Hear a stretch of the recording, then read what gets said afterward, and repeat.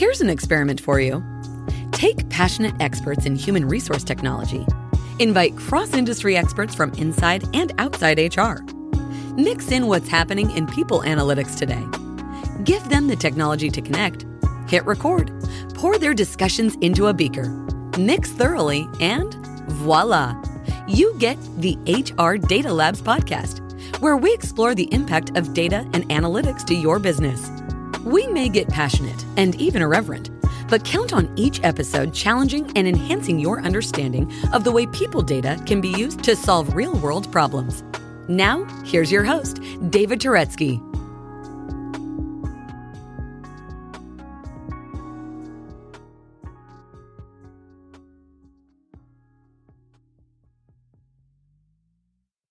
Hello and welcome to the HR Data Labs podcast. I'm your host, David Turetsky, and I have with me a very special guest, Heidi Wallman. Hello, Heidi. How are you? I'm great. How are you today? Very good. For those of you who don't know Heidi, she's been with Canyon Ranch Human Resources for nearly 30 years, with a laser focus on HR information systems. And I know, Heidi, you have a special passion around HRIS. What is it? I do. I'm really passionate about HR analytics and being able to provide metrics to colleagues within our company. And a lot of that is thanks to you and your direction. Oh, thank you very much. And you are also very passionate about something else, which is the Boston Red Sox. I am. Even though it wasn't a great year, I'm still a fan. I think we all feel that way for our home teams. One thing that I know about Heidi that now you will know is that she dreams of building a tiny house somewhere and being able to continue to work remotely from the tiny house in various parts of the country. Heidi, that's so cool. I wish I had a tiny house too. Yeah, I think that would be a great way to see the country and get your work done all at the same time. That's awesome. So our topic for today is going to be data, managing, measuring, and proving them wrong. It sounds awesome, Heidi. Thank you.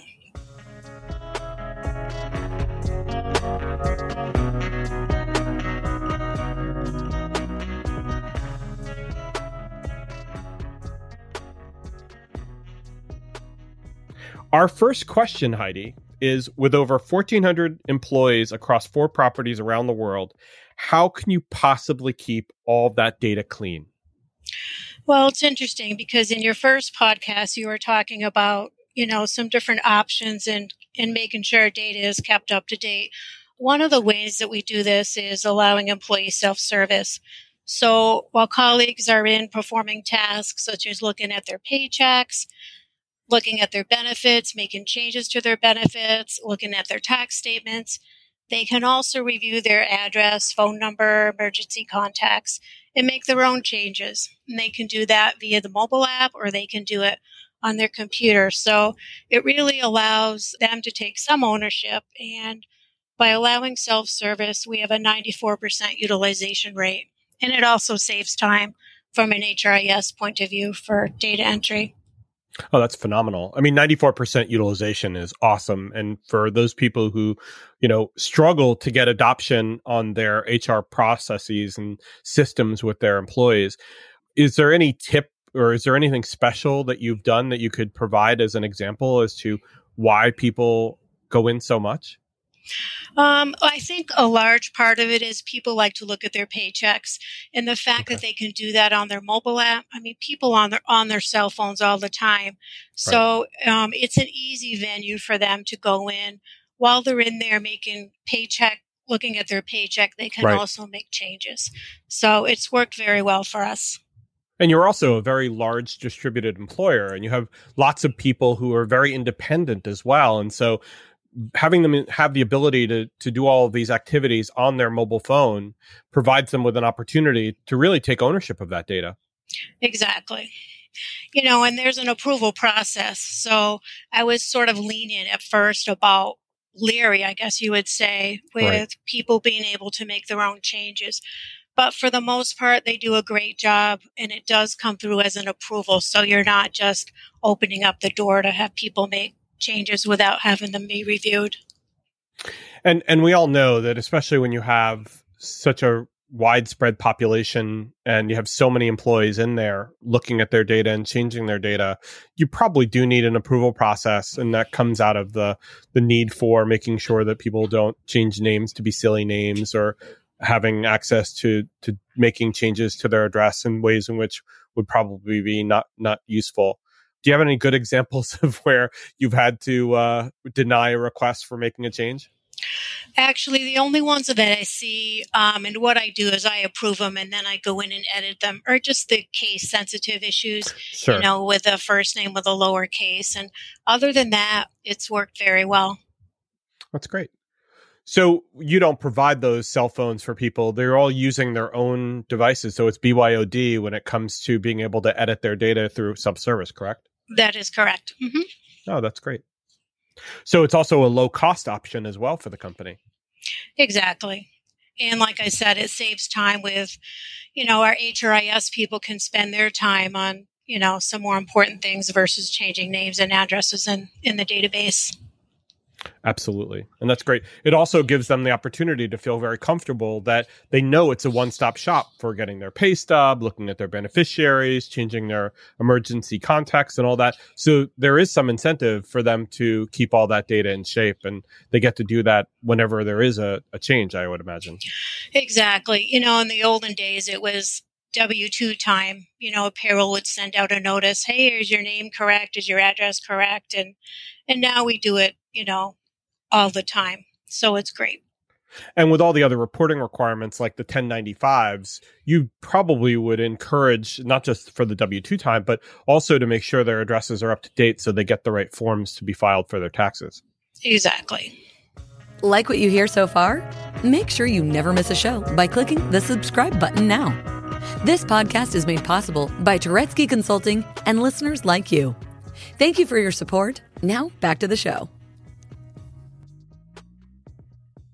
So Heidi, second question, which HR metrics did you find that actually drive business decisions? Well, it's interesting. One of my colleagues always says what gets measured gets managed.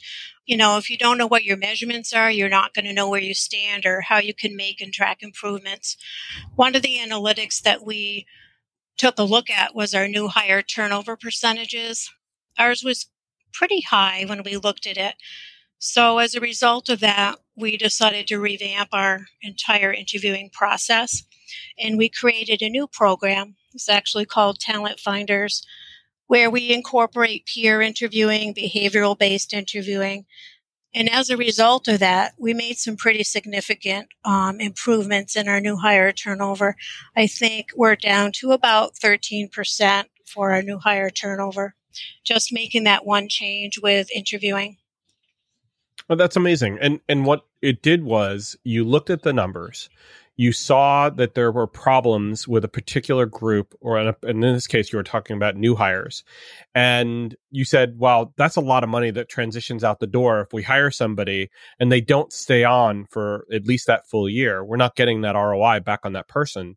And so you put in place things that were enabling you to make sure that you could save money on that person leaving, but also that you're finding the right fit for your organization, right?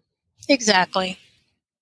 And how did that change help the people, not only the managers, but the people around those people that were brought in? I mean, especially if they were getting the chance to interview them as part of the peer interviews. Exactly. Well, I think it made them feel part of the process. And, they know the job better than the manager. They're actually doing the job and doing the tasks. So it's nice to get them involved and give them a sense of having some kind of say in who their colleagues are. Yeah, that's great. And I would imagine that having all of those changes to the onboarding process made it better for that person coming on board too. They kind of got to know the people, they got to know the process a little more, and they felt more comfortable coming in the door. They probably knew a little bit more about the culture of Canyon Ranch. Exactly correct.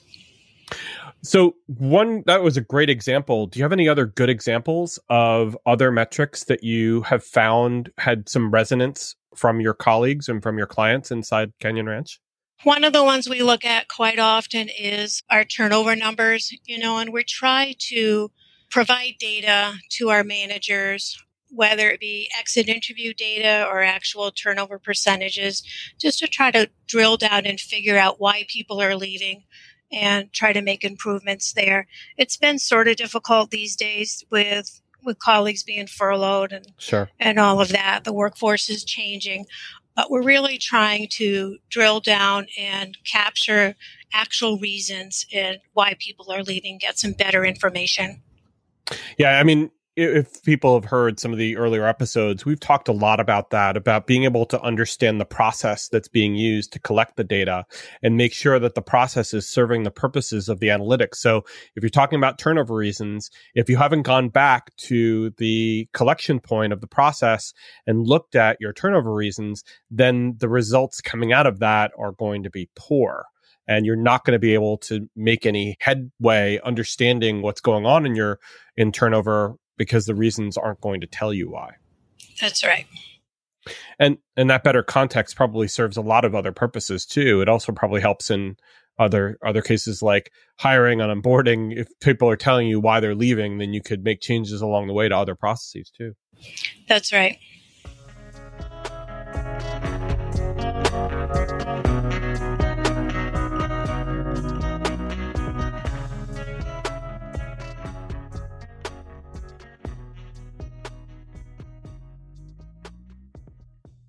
So, third question for you, Heidi. When you say proving them wrong, what exactly do you mean by that? Well, this is where the fun comes in. We have some really great real-time analytic tools with the system we're using now. It allows us to identify trends and help answer questions. And oftentimes, we'll get managers who come to us with sort of generic statements like, we're losing a lot of people to a competitor, or people are leaving due to a rate of pay. And oftentimes, once we drill down into the data and provide them with actual detailed data, we can prove them wrong. So it's having up-to-date, accurate data in the system, which allows us to produce analytics, analyze the data, and really provide answers. And oftentimes, it's not really what they come in, the statement they're coming in. We can prove them wrong by the data. That's great. I imagine that you've become kind of a consultant to them as well when you're able to give them back answers that may not be exactly what they've asked for, right? Correct. Yes. Can you give me any examples of the kind of pushback and the way in which some managers may react to you? I think really once they see the data, it's just interesting because oftentimes their perception is definitely not the same as what the data is proving. So it's sort of fun to prove them wrong and provide them with the data. And of course they accept it. We have the data to prove them wrong, but right. It's just interesting that their perception oftentimes is not reality. And because you have the data and you have some other evidence as well, you have the ability to actually show them where these things are. It also provides them with an opportunity to understand what kind of questions or what kind of other metrics you might have, so that the next time they come to you, maybe they'll ask better questions, or maybe they'll ask you, instead of trying to solve a problem, to be able to help you understand what the problem is from the root cause, from the business problem side. That's right. And I think it helps that, with the data we have, we can actually drill down to the job title level and provide them with some great information that they may not have even thought of. That's awesome.